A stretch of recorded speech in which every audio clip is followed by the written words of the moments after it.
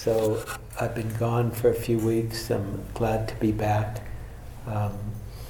Before I left, I was talking a number of talks on the Eightfold Path, and I was going to continue that until I found out that it was the anniversary of the first reading of the poem Howl in San Francisco some 50 or 60 years ago, something like that. And so, and I was invited to an old students' dinner from people from SFI invited me to dinner Saturday night, and I went to this dinner, and it was lovely. A number of people who've been part of SFI for many years were there. I think Kitty's the only one who's here tonight. Some people, don't come to SFI anymore, but consider themselves moldy oldies anyway. So they had a party. It was a lovely dinner party, but unfortunately I missed the reading of Howl, which happened in North Beach. And how many people know the poem Howl? How many people know? How many people don't know the poem Howl? Okay, great.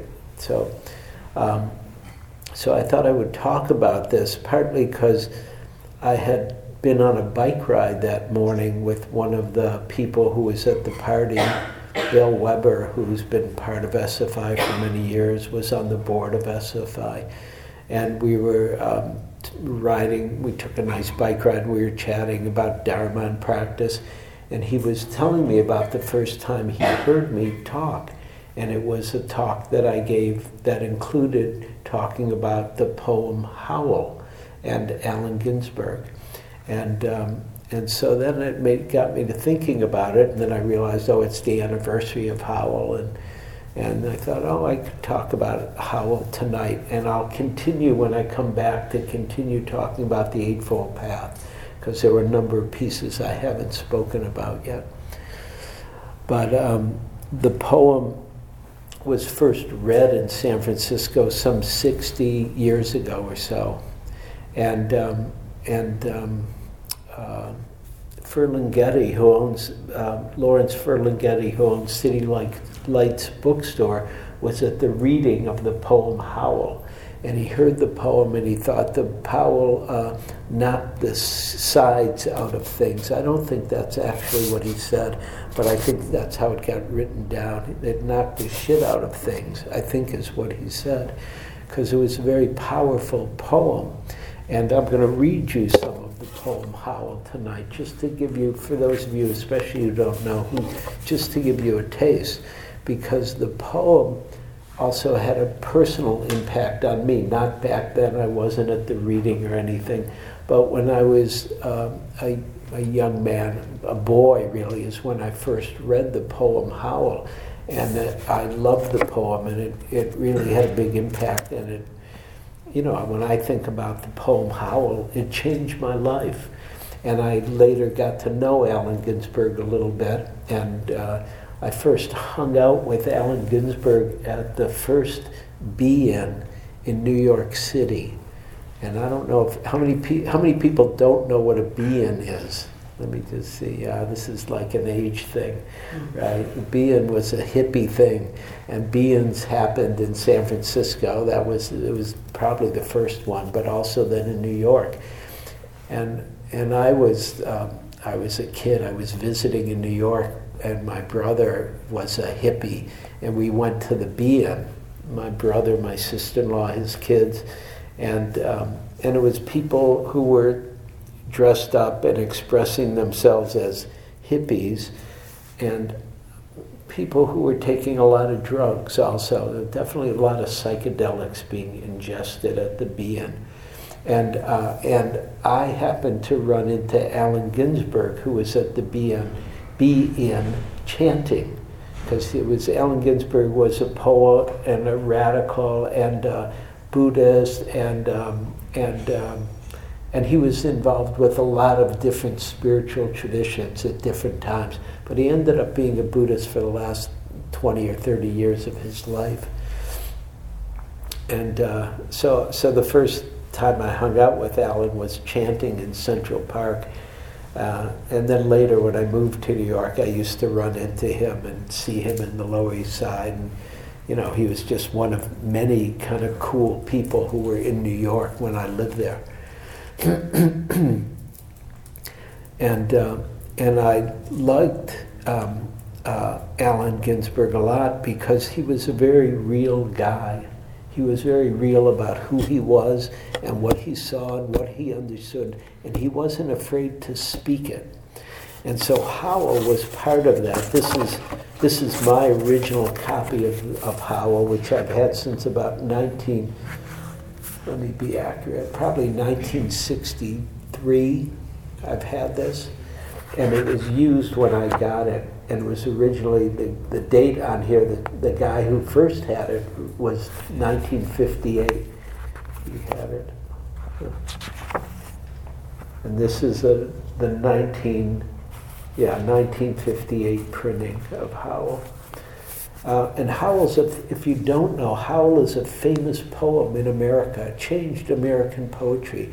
It changed American culture because it really brought to the foreground what was considered an underground movement of people who ended up having a lot of influence on culture and the aesthetics in America.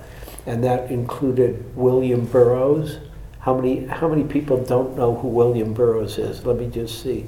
Yeah, no, raise your hand high. You don't have to. William Burroughs wrote a very famous book called Naked Lunch. And if you want to read a book that, at least when I was young, was very disturbing. I remember reading Naked Lunch in high school, and it was like, oh my God, I couldn't believe this book existed. And so Ginsberg,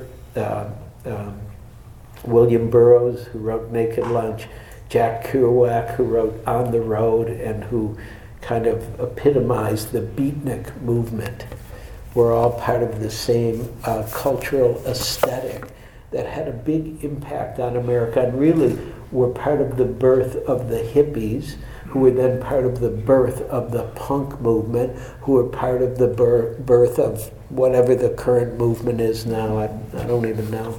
You have to tell me. The tech movement, maybe. I don't know if that's Burning Man. Burning Man, yeah, Burning Man. I remember when Burning Man started here. It was such a not a big deal thing, but that's a while ago too now. And so, anyhow, well, part of the reason I like this was so Howl is dedicated to Carl Solomon, who was a friend of Ginsberg's who'd been put in a mental institution, and so he writes, and the poem is about life in America at a time when it was not okay to be outside of the box. If you were outside of the box, it was a problem, and you had a hard time because of it. Or if you were different, or if you were a little weird, or if you were interested in things that weren't just capitalism, basically. Because America was a very capitalistic country after World War II, and the focus, at least culturally, the overview of American culture was about making money. And the middle class became very strong at that point in our history. And so he wrote this poem about himself and his friends and what happened for them. And I'll just read you a little so you get a flavor of the poem. He says, he begins with, I saw the best minds of my generation. I saw the best minds of my generation destroyed by madness, starving, hysterical, naked, dragging themselves through the Negro streets at dawn, looking for an angry fix. So even if I just read those two lines, I want to just explain them to you a little bit. First of all, remember, I'm going to read some of this, and it's culturally ancient. You know, there was a lot that wasn't sophisticated about it, and then he was using certain language that you might understand at that time, but you might not understand now. So he said, I saw the best minds of my generation destroyed by madness, starving, hysterical, naked, dragging themselves through the Negro streets at dawn, looking for an angry fix. Mostly we don't use the word Negro anymore in America. We use black or African American, but that was how black people were referred to at that time.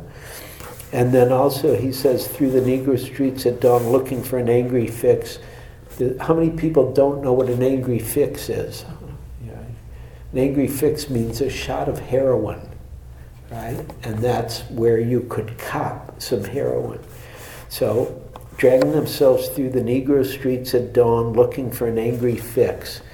Angel-headed hipsters burning for the ancient heavenly connection to the starry dynamo in the machinery of night.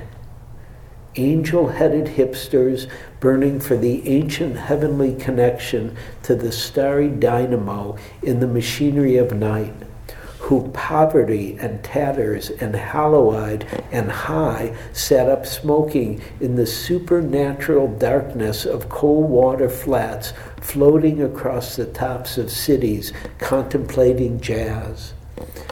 And so what he's describing here is the underground scene of people who are interested in discovering more about reality than where can I find a good job and how can I get the right house and things like that, which were part of the general orientation of the culture.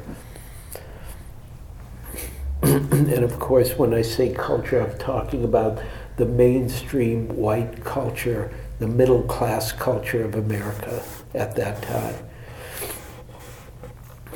And he just continues, he said, who bared their brains to heaven under the L. L means elevated train, under the L, and saw Mohammedan angels staggering on tenement roofs, illuminated, who passed through universities with radiant cool eyes, hallucinating Arkansas and Blake-like tragedy among the scholars of war.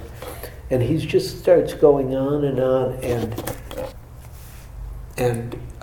highlighting and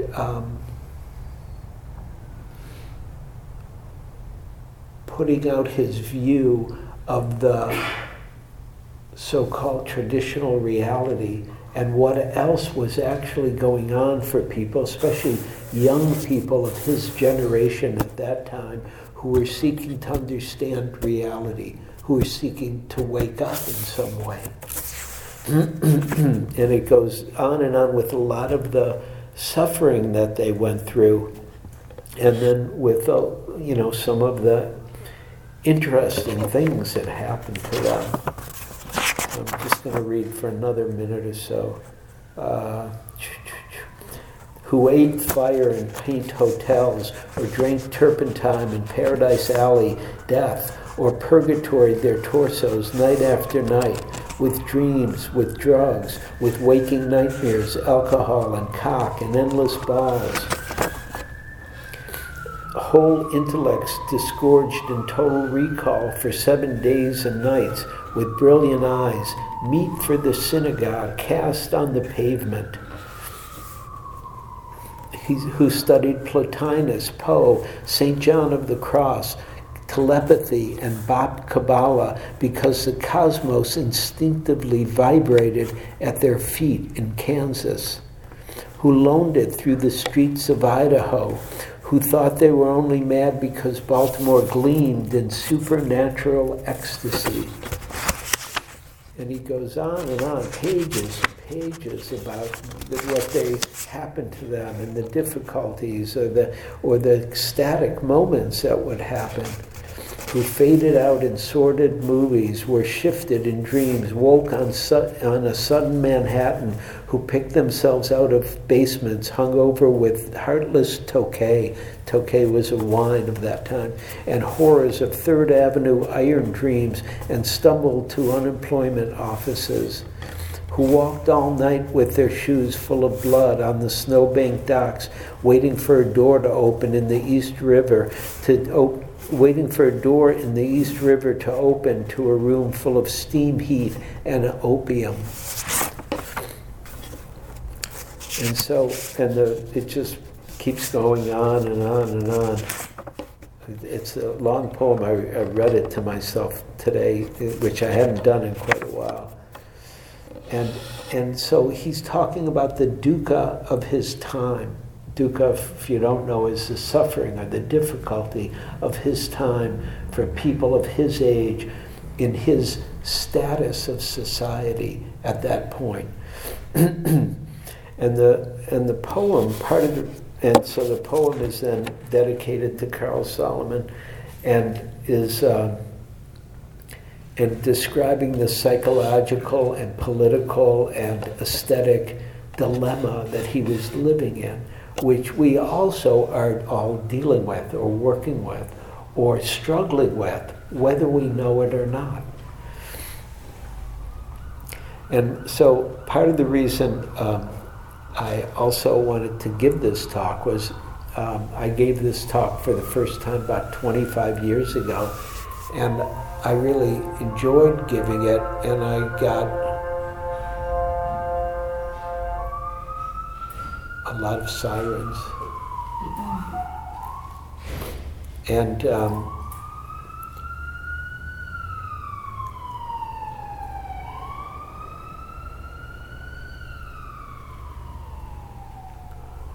after I gave this talk, which was then put on Dharma Seed, which all the talks from retreats get put up on Dharma Seed tape library, I got a lot of feedback from Dharma Seed that this was one of the most requested talks that they'd ever posted, partly because Allen Ginsberg had died right before I gave the talk.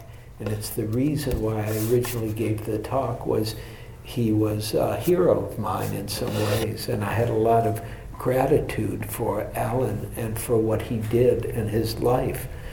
And I appreciated it. And even when I first gave the talk, I started the talk by talking about gratitude and being grateful. And personally, I've always been very grateful for a number of people. I'll say a little more in a minute, but partly I was grateful to Allen because he dedicated this talk to Carl Solomon, who'd been in a mental institution, and I'd been in a mental institution when I was a kid. And so I appreciated him having that kind of respect for his friend, because a lot of people, when I was in the mental institution, had no idea what to make of the fact that I was in a mental institution and didn't know what to make of me afterwards. And they didn't know how, at least for me, how liberating it was to be in a mental institution in Detroit when I was a kid, which of course most people wouldn't think that. I wouldn't have thought that, but it's what happened. And so he also describes so first he describes the dukkha of his friends, and then he describes the dukkha of the culture that he's found himself in at that time. And so part 2 begins, what sphinx of cement and aluminum bashed open their skulls and ate up their brains and imaginations? What sphinx of cement and aluminum bashed open their skulls and ate up their brains and imagination?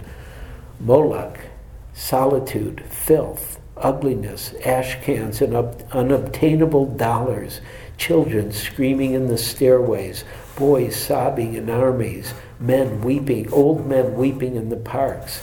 Moloch, Moloch, nightmare of Moloch, Moloch the loveless, mental Moloch, Moloch the heavy judger of men. And he goes on, he says, Moloch whose mind is pure machinery, Moloch whose blood is running money, Moloch whose fingers are 10 armies, Moloch whose breast is a cannibal dynamo, Moloch whose ear is a smoking tomb. And he keeps going on and on. Moloch whose love is endless oil and stone, Moloch whose soul is electricity and banks, Moloch whose poverty is the specter of genius, Moloch, whose fate is a cloud of sexless hydrogen. And he just keeps going on. Right? They broke their backs lifting Moloch to heaven, pavements, trees, radios, tons, lifting the city to heaven, which exists and is everywhere around us. Visions, omens, hallucinations, miracles, ecstasies, gone down the American river. Dreams, adorations, illuminations, religions, the whole boatload of sensitive bullshit. Real holy laughter in the river. They saw it all. They bade farewell. They jumped off the roof. And then he does a piece about compassion for his friend Carl Solomon. He says, Carl Solomon, I'm with you in Rockland. Rockland is the hospital.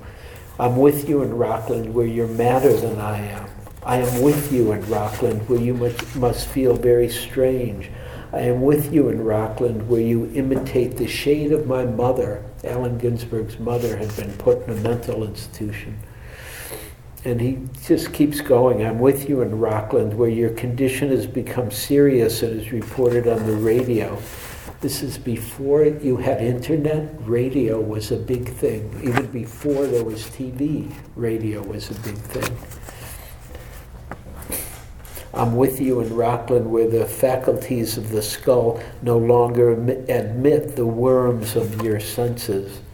I'm with you in Rockland where 50 more shocks will never return your soul to its body again from its pilgrimage to a cross in the void.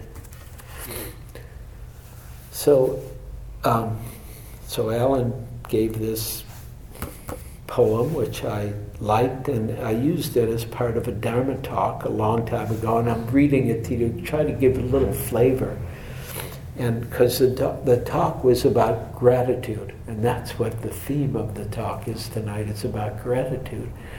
And I had a lot of gratitude for Alan for his being real about this and being real about talking about dukkha and compassion. And you'll hear he also talks about awakening. I'll read a little bit of the last part. But even when I talked about gratitude, when I think about gratitude, I feel very grateful for people, for humans, and especially for people who've inspired me, who've really had an impact on me that has supported my life and what I want to do and what I've learned over a life of practice and being alive and just being a human being. And some of the people are sports people, or some of the people are people in the arts, or some of the people like Alan, who's a poet, or some people are people in the Dharma. Dharma teachers have been very inspiring to me. So it's fun to give the talk and talk about being inspired by Gordie Howe, which not a lot of people here will know who Gordie Howe is. A couple people will know. Or Bob Dylan, which more people will know. Or John Coltrane, which more people will know. Or Ginsberg. And gratitude is an interesting part of practice. It's an interesting word. It's the quality of being thankful, or of showing appreciation, or returning kindness. Those are all came out of the dictionary about what it meant, what gratitude was. And part of what Dharma practice, I believe, will show us very quickly is not to take things for granted, because each moment is unique. Each moment will never happen again. This is the only moment that will happen just like this. Whether you like it or not, this is it.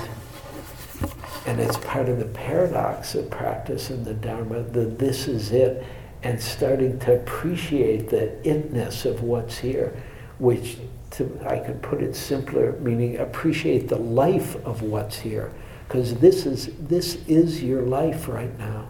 This is your aliveness right now. And one can have a lot of fantasies about what life might be or how much better life could be. If I was watching the debate with Hillary and Donald Trump, and but it doesn't. But that's all that's alive. One's fantasy is alive right now too. It's just an alive fantasy, a thought, an imagination, rather than starting to be aware of the aliveness that's here as it is, which is really all we've got. And the Dharma starts to hopefully teach us to not take this moment for granted. And it's the key to meditation practice, right? Because really, nothing much is often happening in meditation. Have you noticed that? I mean, we're just sitting here and being aware of body, heart, and mind. That's all that's happening. And the whole Dharma is available through this simplicity of here and now, of this reality, of this living, breathing reality that is listening or speaking or dropping things or whatever is happening. And it's all paradoxically workable or doable.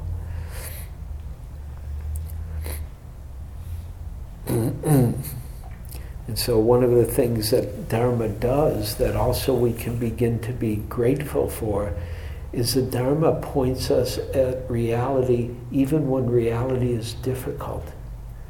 Because as human beings, we just want to feel better. That's our first priority generally. And that's not a bad priority, but it's not the way things are. Sometimes we don't feel better, or shit happens and it's difficult.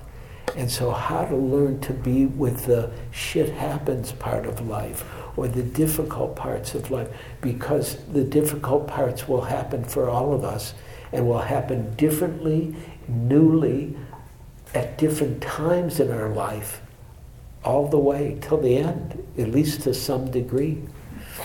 And I don't mean that, life is just bad or it's all suffering or anything like that. I don't mean that at all. But it's part of life, is that there's dukkha, or suffering. And so the Dharma and the Buddha, they said that the Buddha's teaching was a lion's roar. And they're using the culture of his time, right, of one of the strongest animals who around at that time, right? And it's the roar of fearlessness, which cannot be refuted. The roar of fearlessness. And so learning how to come into alignment with this lion's roar of the truth of the way things are. And that's not easy, because the way things are doesn't mean it's the way we want it to be, or the way we think it should be, or the way we hope it should be. I mean, good luck for all of us. If things go the way we like, great. I'm totally happy with that. But they also won't go the way we like. And so how do we learn to be present, awake, intelligent, kind, fearless, even when it's not going the way we want?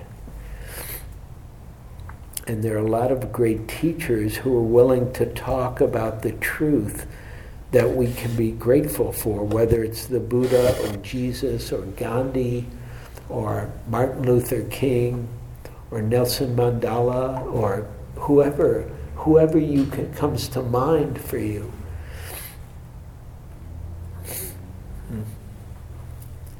And another part that I think is important about the Buddha's lion's roar that we can be grateful for is he pointed to freedom.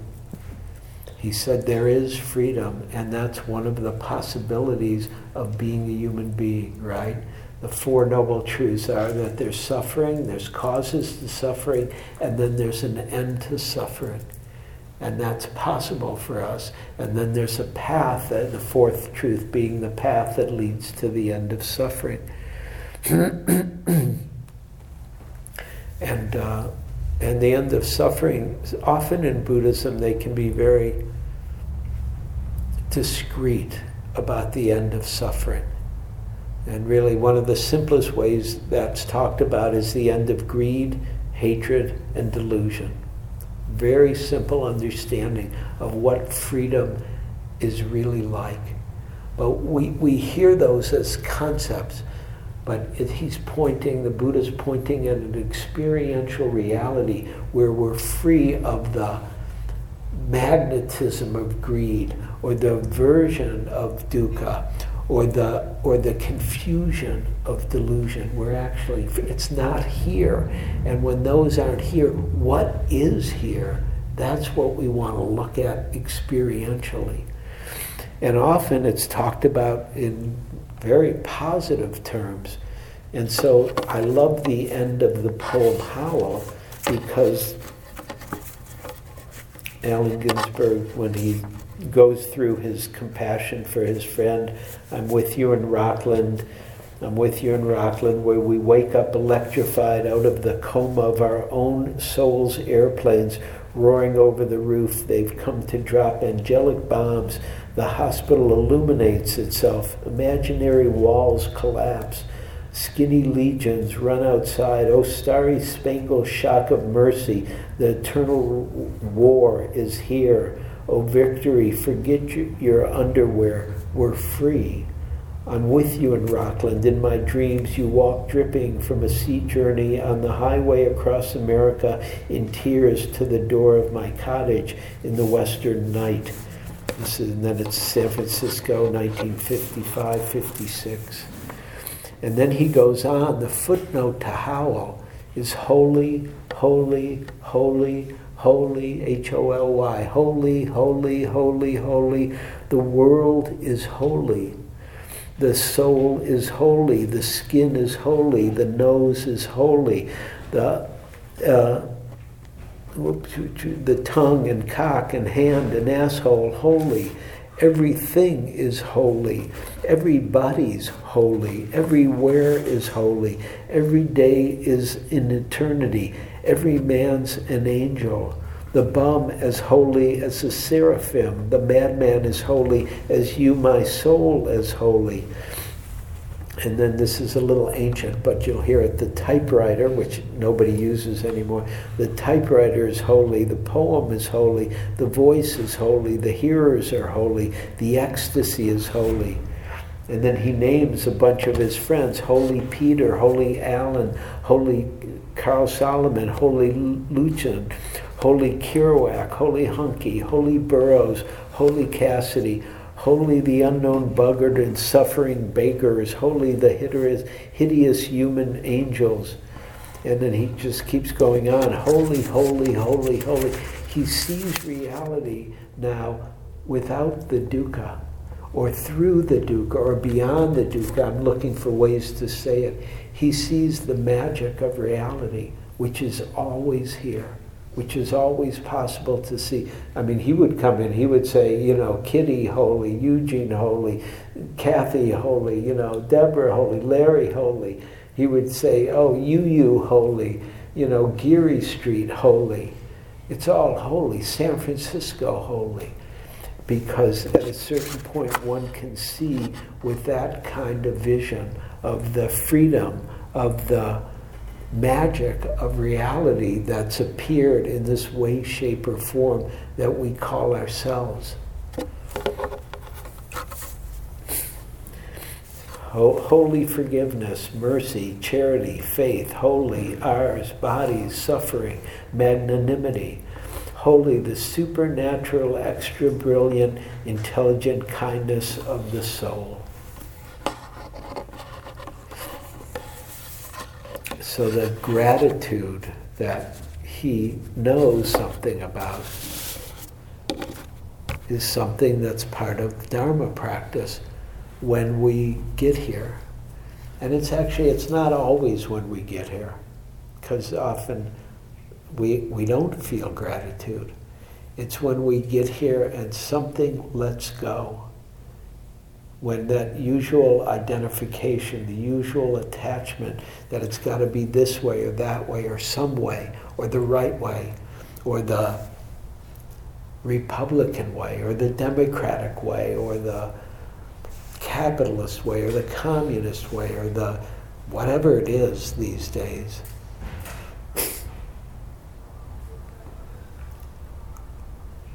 But if we really get here and we start to experience the living moment, let me ask you, are you grateful to be here? Are you grateful to be alive? Right? And usually, even when we don't feel that, conceptually we think it.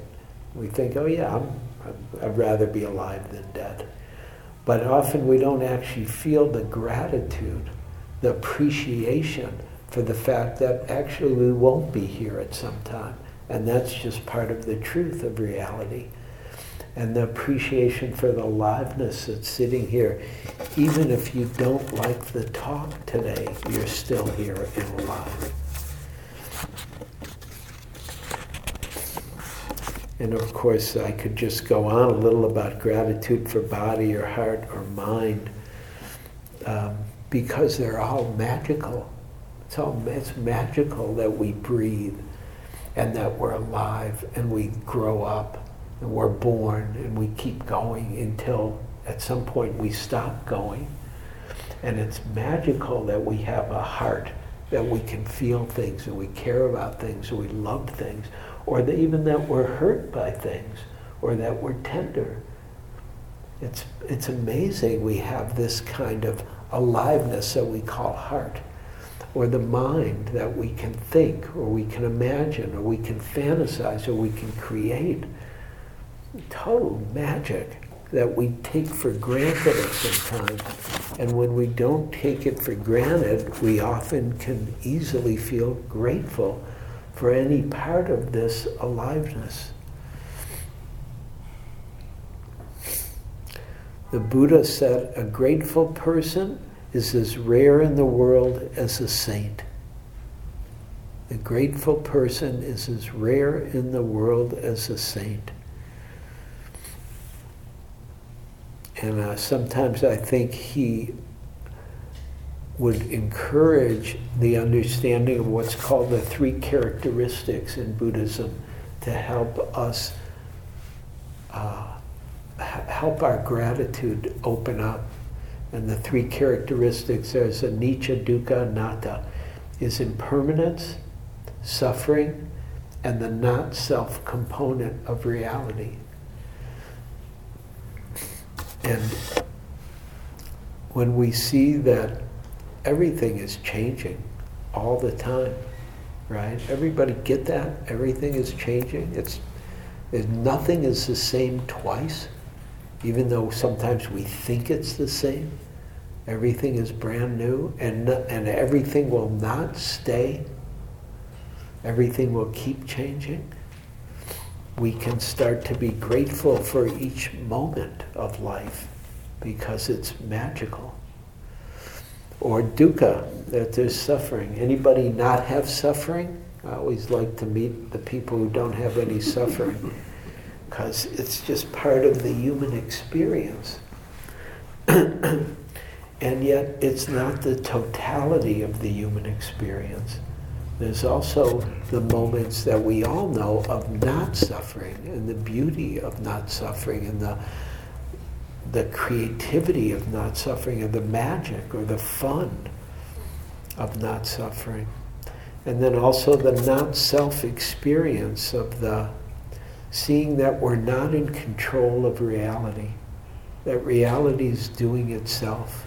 And we are just we are another expression of reality, which is, it's often a harder part of Buddhism for people to understand, the not-self part.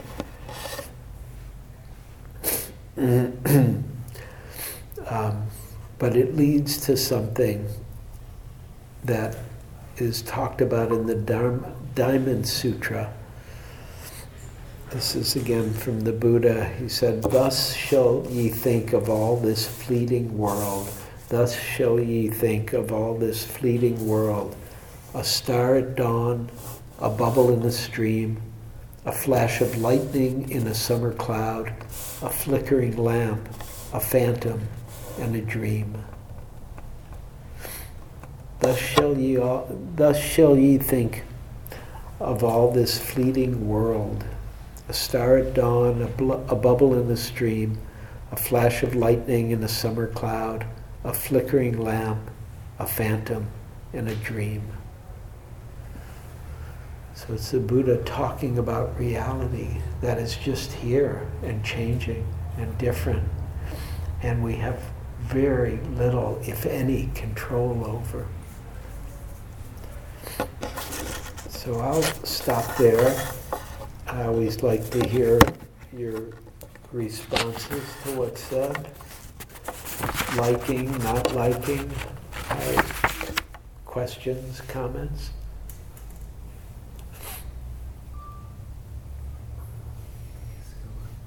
Please. And if you could turn it around and, yeah, thank you. Yeah, great. My name's Roberta, and thank you very much for breaking down the poem and giving a good explanation. Coincidentally, on my way here this evening, I saw a young person shooting up and very close to me, meaning in close vicinity. And this, seeing people, what I'm going to identify as people with addictions, has been something that I see quite a bit, and it affects me in such a way that I don't know how to deal with it because, well, I feel like I have a friend that goes to AA and told me, oh, I love when I see those people because I'm very grateful for that because it reminds him of, where he's been and helps to motivate him to stay sober. So I appreciate also your mentioning of gratefulness in conjunction with this, and I actually thought, I should be grateful that I'm seeing this. Well, just watch out for any I should be grateful. That's not what is being suggested. Yeah. Right? And that's a way we often think, very normal. And that's really what my question is the difference between thought and heart. And where does gratefulness really come from? Because I can logically say, I should be grateful. Right. Well, Yeah. Where does, and you said, a grateful person is more unique than a saint. Right. So where does it really come from? That's a great question. Well, stay here. We might talk a little. Come on. No, it's a great question. Where does gratefulness come from? And maybe anybody could answer that because maybe there isn't an answer exactly. Meaning, it'd be easy to say, or it comes from the heart. But maybe that's not always where it comes from. Maybe sometimes it comes from the heart. Maybe sometimes from the mind. Maybe sometimes from the body. It just comes.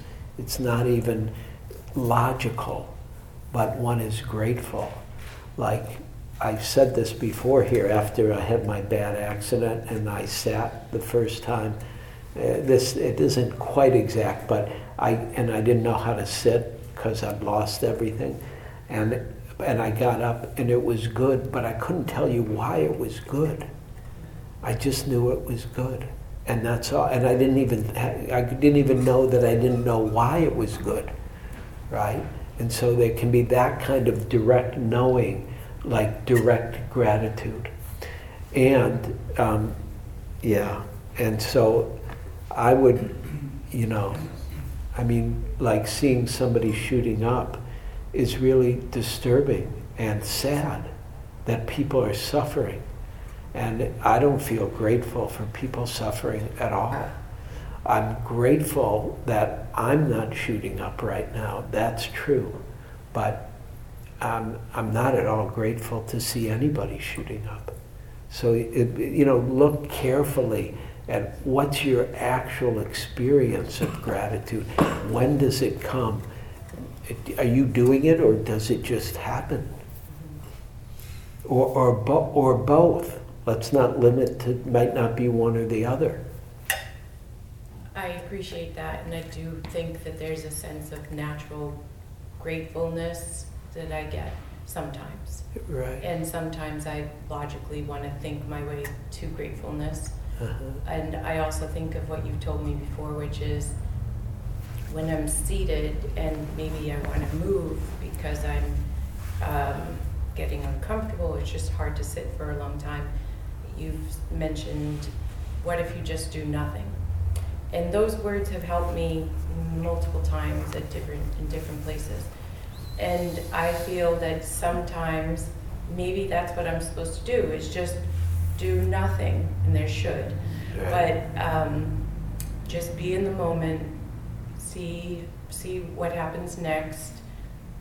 And in the case with addictions, or even just walking to Powell Street when I'm taking public transportation late at night, and then it's like, the opposite is apathy.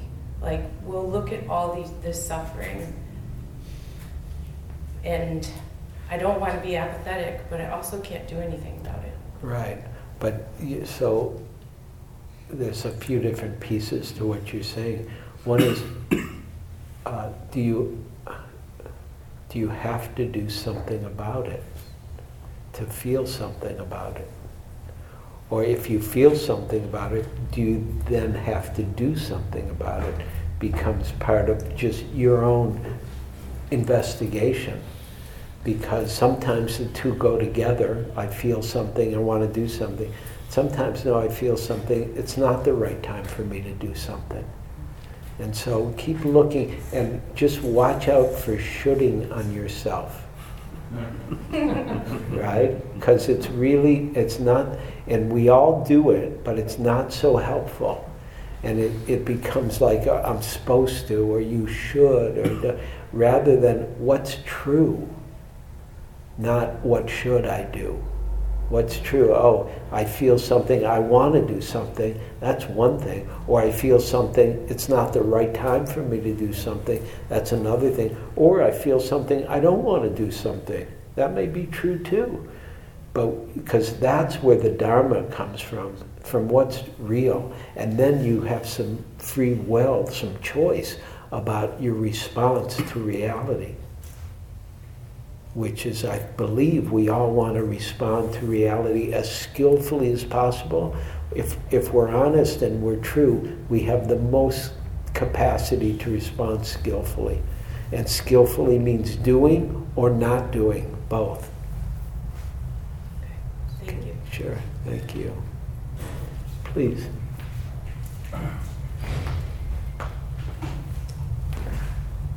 Hi, I'm Kevin. Hi, Kevin. Thanks for. It was a while since I read that poem, and I appreciate your interpretation. I realize that I've changed how I see things from when I read it some years ago. And for me, Allen Ginsberg, what comes across, especially at the end, with all holy everything, Right. is the acceptance that it's all grace. That there is, there's the soothing, tranquilizing grace, and there's also the fierce grace. And being open to all of it, the wholeness of all of it, is somehow where he seems to arrive at the end after going through all of the, the horrendous things, but it's all holy, and even the stuff that's really brutal. Right. There's a fierce grace in it that it's really, I think most of it, for me anyway, the stuff that changes me is the stuff that's really been shitty. The stuff the stuff that where I've grown through, that's really changed me, has been the stuff that's really been difficult and shitty. If the nice, tranquil, soothing grace has been wonderful as well. Right. The other stuff that you don't want, it's, like kind of the medicine or the broccoli that you had to eat when you were, and so forth. So, but that really what comes through in the. So I appreciate you kind of put the holy part at the end. Great. Thank you, and I appreciate your pointing at the fierce grace, because we can Buddhize it a little bit and talk about fierce compassion, because we often think about compassion as being nice, and that's only a limited understanding of compassion. Sometimes compassion is being fierce, and that's the compassionate response. And so, beautiful. Yeah, I appreciate that. Thank you.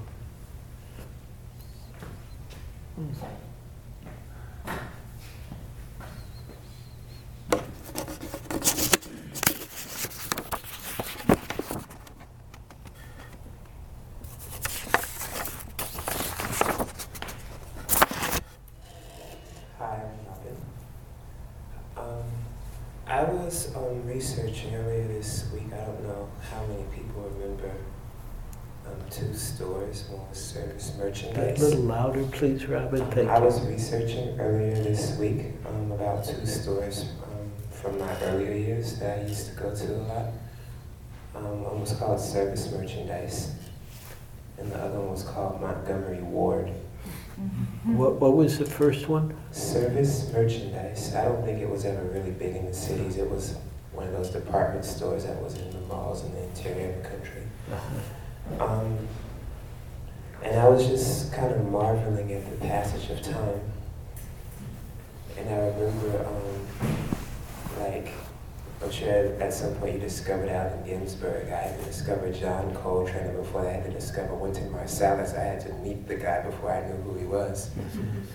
And so that was a demonstration of profound ignorance on my part, to be standing in front of a man who they're presenting a watch in his honor, and I don't know who he is. It really made me grateful today to think about how much things are the same, and yet things have changed.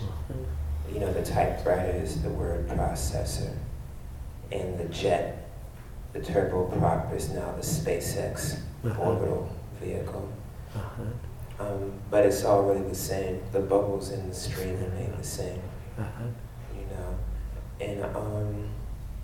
and I was thinking about my own childhood and my own life, and I was kind of relating it. I always have this question in my mind: how did humans survive to get to pretend to be civilized and dress up and think that they're so different from all the other creatures on the planet? How did we get beyond the tiger and the lion and the bear to the city? And then I think about my own life. And one thing that I'm always forced to kind of recognize is my own privilege, to kind of walk around and wave at the cops and make jokes with the cops, especially in a time like now. And then kind of juxtapose that against, I remember my first memory was drinking from a bottle as an infant, and my second memory was watching my own mother shoot up heroin. And this woman was rich. I mean, she was educated. She had traveled the world. But this was a reality that people actually dealt with. And one of the reasons, I was recently redoing my will and stuff, and I was trying to figure out what AIDS organization to identify. My mother died with AIDS. And I was really, when you were talking, it just, I don't know, I won't say I have a conclusion or a definitive comment, but it feels like it encapsulated something for me. And it really brought everything full circle. I'm going to have to read the poem and probably look up some contextual references to make sure I comprehend everything. But I did want to say I really want to thank you for sharing that with us. I feel like history is so important. And oftentimes we don't appreciate it, and we end up repeating the mistakes of Buddha or of Jesus or of Muhammad, when it's all there in front of us, and all we have to do is just take this wisdom of Allen Ginsberg and Woody Allen and apply it to our lives. So I appreciate it. Good, thank you. And we're all learning how to be real together. We're all learning how to get here together. And it's interesting, like you're saying, how things change, right? From prop to jet to whatever SpaceX is now. But it's the same deal of human beings who are so creative that people figured out how to fly planes, right? Do you all remember before there were planes? Right, now nobody remembers that, but if each have another 100 years, we would all remember the time when, nobody flew, the trains were really fastest way to get around. And yet human beings keep being amazingly creative in that way, and in many different ways. And if we all stick around 100 years, it'd be wild to see how the world is 100 years from now. Really, even 10, 15 years from now, it keeps getting quicker. And we'll see what happens if it's here or it's not here, the world. Last one. Go ahead.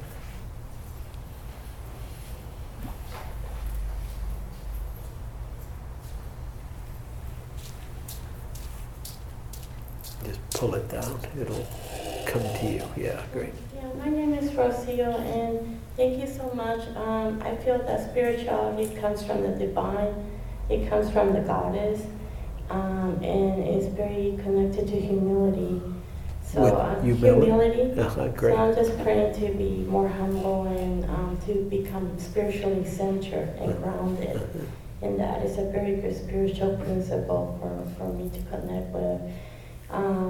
And yeah, it's very difficult for me to hear about the addictions. I myself have not had that experience. However, I've been doing some research and saying that the Al-Anon or the person who doesn't do that and is associated with the addict suffers more. More blood pressure. Someone has to take up the shift. Someone has to do the work for them. They actually suffer more. And it's not, I thought this is not a competition, of course, but it just seems to me that there's a lot of suffering and it's hard for me to emotionally detach from this, and that's what I need to do. For instance, speaking of poets, I I was just discriminated by the poet Jack Hirschman, who lives in North Beach. He's refusing By to... who? Jack Hirschman. Yeah, he was sexually harassing one of the female poets, pinching her behind. And just trying to hit on me. I am not being respected. There is a woman who's also a poet. The men are either hitting on me and not respecting my work as a poet. They're refusing to publish me or to allow me to read. And so there's kind of like, I think, a romance or a glamorization of the beats and then and now, or what's really going on in North Beach. And it's very difficult for me to stay grounded and centered in the reality of what's going on in this community right now, especially with the men and myself as a woman who's being discriminated. And so I just feel like it's very important for me to stay, like you said, intelligent and conscious and aware and kind, and just to say, okay, I am grateful that I am not in that space and that, that I'm not suffering like that. But at the same time, I need not to be, I just need to detach. And stay grounded and centered and just keep going on. You may need to be fierce at times if somebody's really acting inappropriately with you. That's a fierce kind of compassion, not to put up with shit like that. No, I did, and I told him that he couldn't do that, and he said I was attacking him. Well, that may be, but I'm just saying, as part of your practice, that's an important part, No, I understand that, but again, they twist it all around and make themselves look like the victim, and that's a reality of life, This often happens, so then there's tools. Sure. And so what I'm saying is like, okay, here's a tool for that situation to become more assertive. Yeah. And so there are tools for discrimination, which is to be assertive and stand up for yourself, which I have been doing. So this person immediately turned it around and said I was attacking him.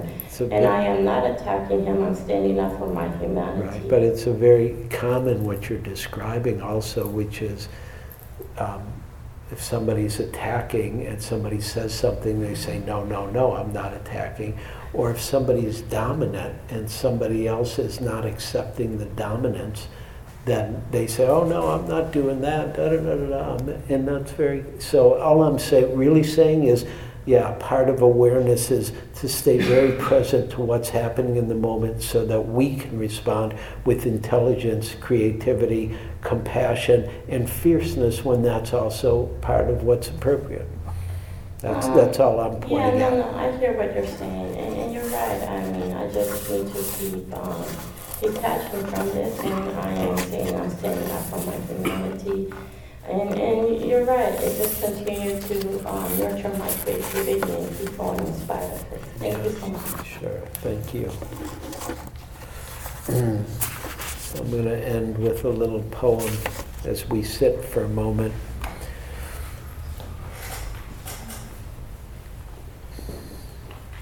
It's a little gratitude poem from E. E. Cummings.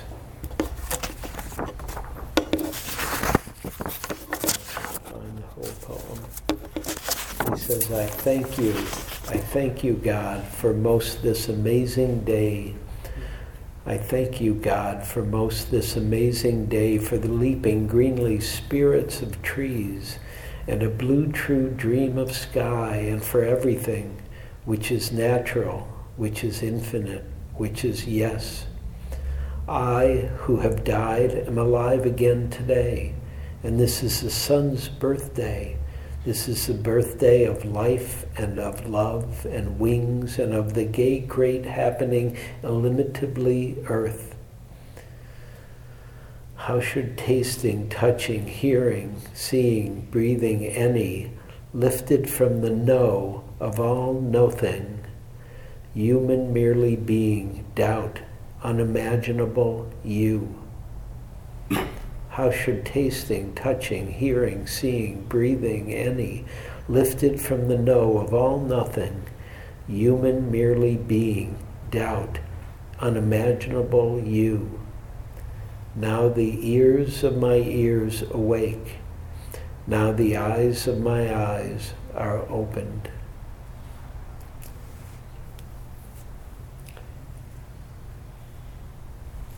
Appreciating this moment, our time together, our opportunity to reflect on the Dharma, on life, on reality. Appreciating the goodness of having this time together. May the benefit of our time together be for good for ourselves, for the benefit of one another, and for the benefit of all people, all beings. May all beings be happy and peaceful. May all beings be free from suffering, free from dukkha, free from confusion, free from misunderstanding. The holiness of each moment.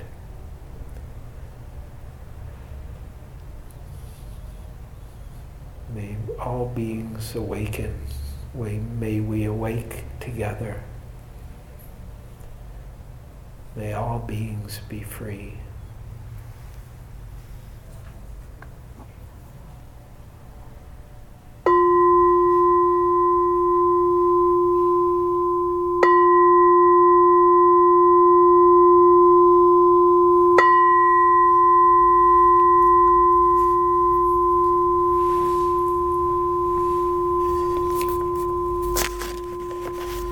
Thank you, everybody. I'll see you next week. Please take good care.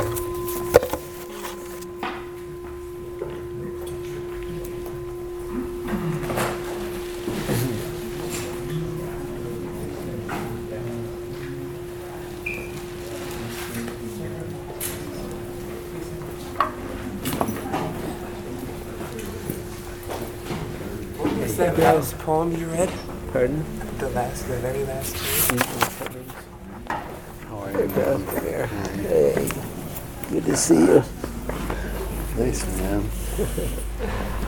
Oh, hold on, I gotta... How you doing? Doing okay. Yeah. You know. I'm glad I came. Good. Thank you for listening. To learn how you can support the teachers and Dharma Seed, please visit dharmaseed.org/donate.